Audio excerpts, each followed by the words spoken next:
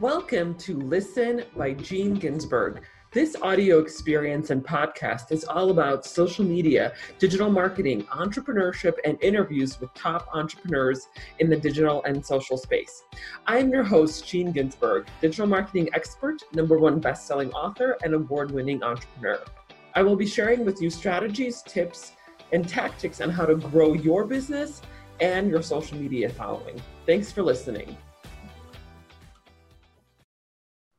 Hey everyone, how's it going? Welcome to another episode of Listen by Gene Ginsburg. I have a guest today with me, Murray Vince, someone I've been working with for, I guess, about 6 months now on strategy and I don't know, a lot of marketing things. So I'm very excited that Murray's here.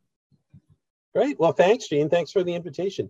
One of the things I wanted to talk with you about is some of the digital marketing trends we're seeing. Some of the technologies, the MarTech stack is overwhelming in terms of the size of it, core skills, and how do marketers keep up with all the advances we're seeing. They're bringing some new marketing sales teams closer together. There's a lot of integration, seems to be a trend, and that's encouraged by account-based marketing. And I wanted to ask you a couple of questions about how you're perceiving the trends and what effect they're having on you. Yeah, absolutely. Well, I do absolutely agree with you. There have been a lot of, there's been a trend in a lot of different MarTech technologies. So that is absolutely true. And I think that does start to cause a bit of a problem right now because there are so many technologies and there are so many platforms out there. How do you keep track of all of it? So if we focus on business-to-business marketing today, I think there's a increased opportunity to get the right message in front of the right customer at the right time. But there's this overwhelming amount of tools that are available. So I wanted to ask you, in terms of business to business, how do you select some of the tools and how do you measure the effectiveness? Absolutely.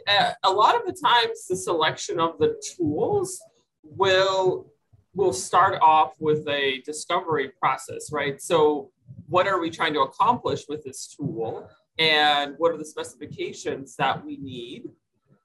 And what's the budget? So actually right now, right before this recording, I was talking to emailing with a client because they are looking for a new CRM. It's a current client, but they spun out a different business out of the current business. And so they have a need for a new CRM for the new business. And so they were actually asking me, let's talk about a new CRM. And so before I could really make a recommendation on which CRM to move forward with, I actually sent them a few questions right before this call, and I can kind of go through some of them as an example of the CRM.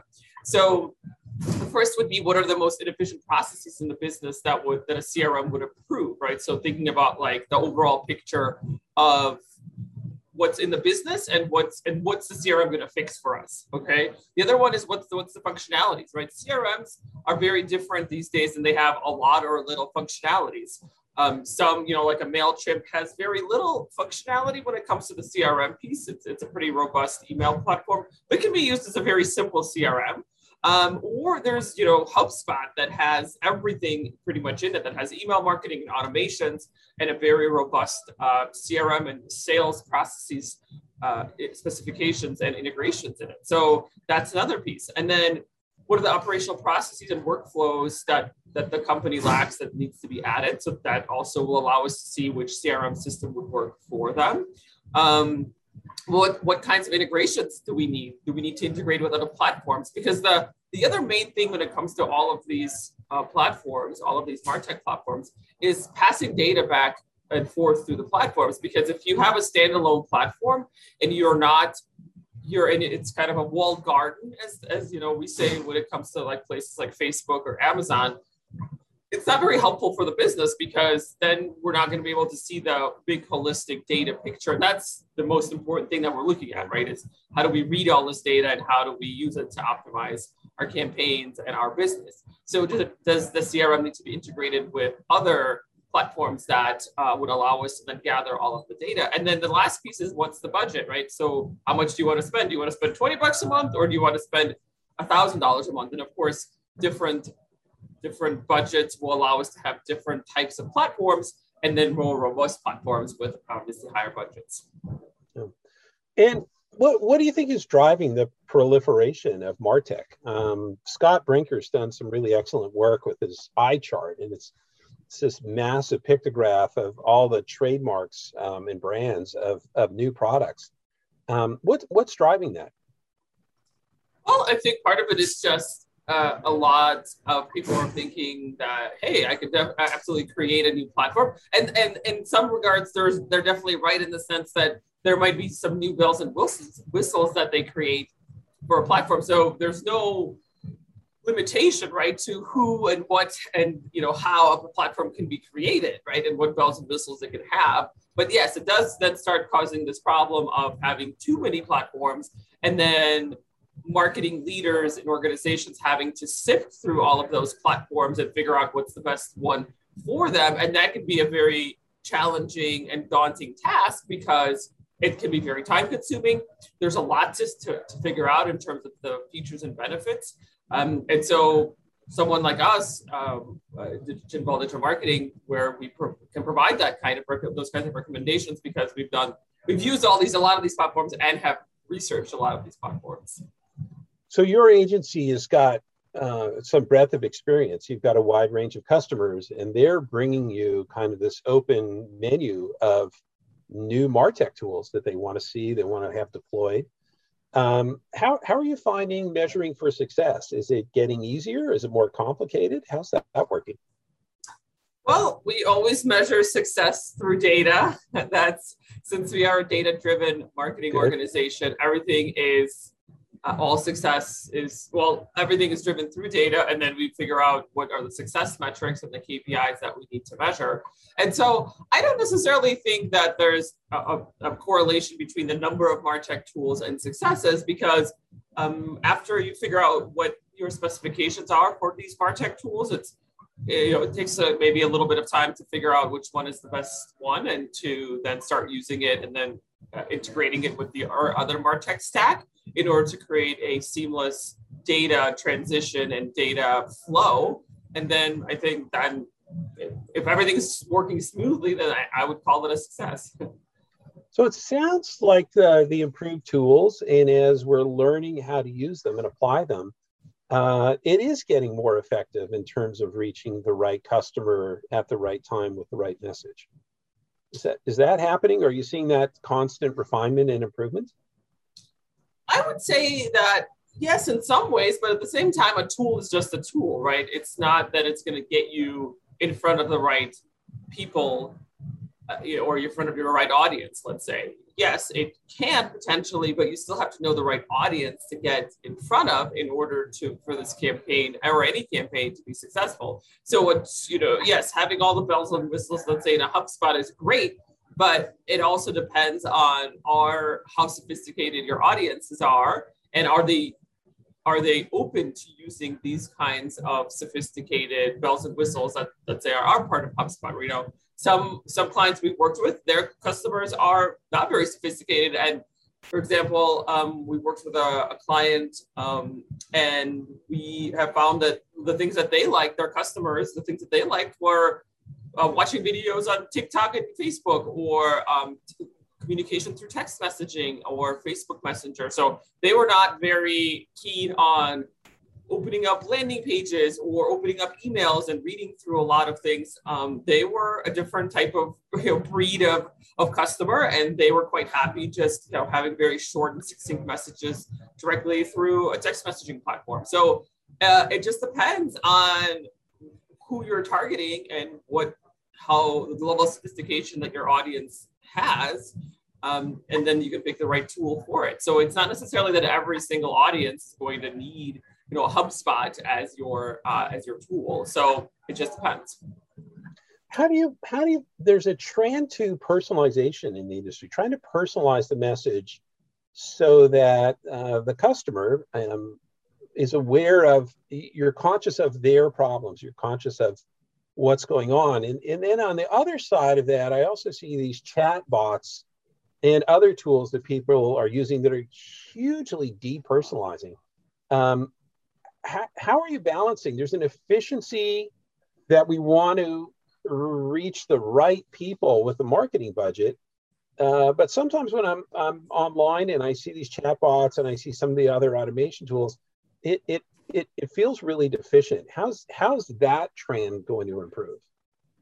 So I think that the trend into personalization is definitely the move in that direction. So on all accounts. Now, but I understand what you're saying, and what I'm seeing is that I think these chatbots just have not the technology is not caught up to the personalization level that we want to have at this point. So there are very simple, rudimentary chatbots that maybe can answer a few questions here and there, but they're obviously not going to be substituted for a human at this point who can answer much more complex questions or questions that, because these bots are very programmed into answering things. If you see this word, then answer this way. But of course, that's not the way humans interact or the way they communicate. So right. I think that, yes, we're moving in the direction of personalization, and this is a step, but it's a very small step in a place that has not caught up with how do you actually have the technology to personalize it even more, on a level, and we're talking about AI here almost on a level where AI can mimic and simulate human interaction. When we think about innovation that's happening with marketing technology, what are the 2 or 3 trends or technologies, opportunities that you see that are bubbling up to the surface? What do you have your eye on? Sure. I mean, personalization for sure is one of them. Honestly, in a very near future, I think that things are going to change very drastically as we started talking about AI and machine learning. I think that in about 5 or 10 years, most marketing is going to be done by machines. And really the only people that I think are going to be left who are going to be humans in this ecosystem are the strategists that create strategy for businesses, campaigns, or whatever that might be. I think that in the next 5 or 10 years, I'm already seeing it now. So for example, there are already copywriting AI platforms out there that you can put in. I actually did that with a client of mine. You can put in a couple of keywords, what your product is about, and the AI copywriting platform will actually spit out sales copy for you for social media, for landing pages, for blog posts. And that's pretty sophisticated already. And it's very, and we're just talking about scratching the surface at this point. So already I'm seeing it, and it's just the beginning stages. So, and for example, I was talking to someone on my podcast about 6 months ago, and he's an expert in Google AdWords. And he said, for the longest time, Google AdWords had, people that were running the campaigns. Obviously, the advertisers or the agencies that were running the campaigns were, making changes and to the campaigns to optimize. But now he's saying about 6 months ago, Google came out and said, we're gonna definitely lessen the amount of interaction that the operator has, because now, like, the machine learning and the AI will be able to take care of a lot of the optimization without humans having to operate and optimize manually. So I see that moving, and I am surprised that it hasn't happened so much with Facebook and other platforms like TikTok advertising. So I think that's going to be more moving towards definitely the virtual future, where these platforms, like these big advertising platforms, are going to have that already embedded into their platform without having operators like agencies make changes. So, and eventually I think that there's going to be basically 1 or 2 people who run these campaigns as strategists or maybe managers. But for the most part, graphic designers and copywriters and social media people who post social media, I don't know if they're actually going to have jobs in the next 5 or 10 years. Well, that sounds kind of ominous. I know, but I also think that's where it's moving, honestly. And that's career advice for someone who's in this area in terms of skill set, new applications, acquiring an ability to use some new tools, and staying current so that your skills aren't obsoleted by the technology. Right. But it's not really, it's not like it's our industry only, right? It's happening across all industries, right? Mm-hmm. In the restaurant industry, I think that people who do prep work are going to be replaced by robots in the next 5 or 10 years, because robots don't come into work late, they don't have family problems, and they can work, pennies on the dollar for 24 hours a day, right? I mean, unfortunately, I know that this is maybe a dystopian society that this podcast episode turned into, but I think about that all the time because I think that in some ways it's great, but in some ways, what happens when millions of people are out of jobs? But it happens all the time, right? When it comes to automation, this wave of automation is nothing new, right? This happened 200 years ago when the Industrial Revolution happened, right? So it's not like it's anything new. I think every generation has a different way of dealing with it, maybe. Same thing with self-driving cars, right? Again, so a lot of people, I think truck drivers are going to be also out of jobs because that's already becoming more automated as well. Right. Huge future ahead. You've done a great job outlining the technologies and trends. I want to thank you for your time and including me and letting me participate and interview with you. So the B2B marketing trends, MarTech, and effect on sales. Thank you very much for your time, Gene. Yeah, thank you. Thanks for being here. It was really fun and exciting, and I love talking about this stuff. Sounds good. Thank you.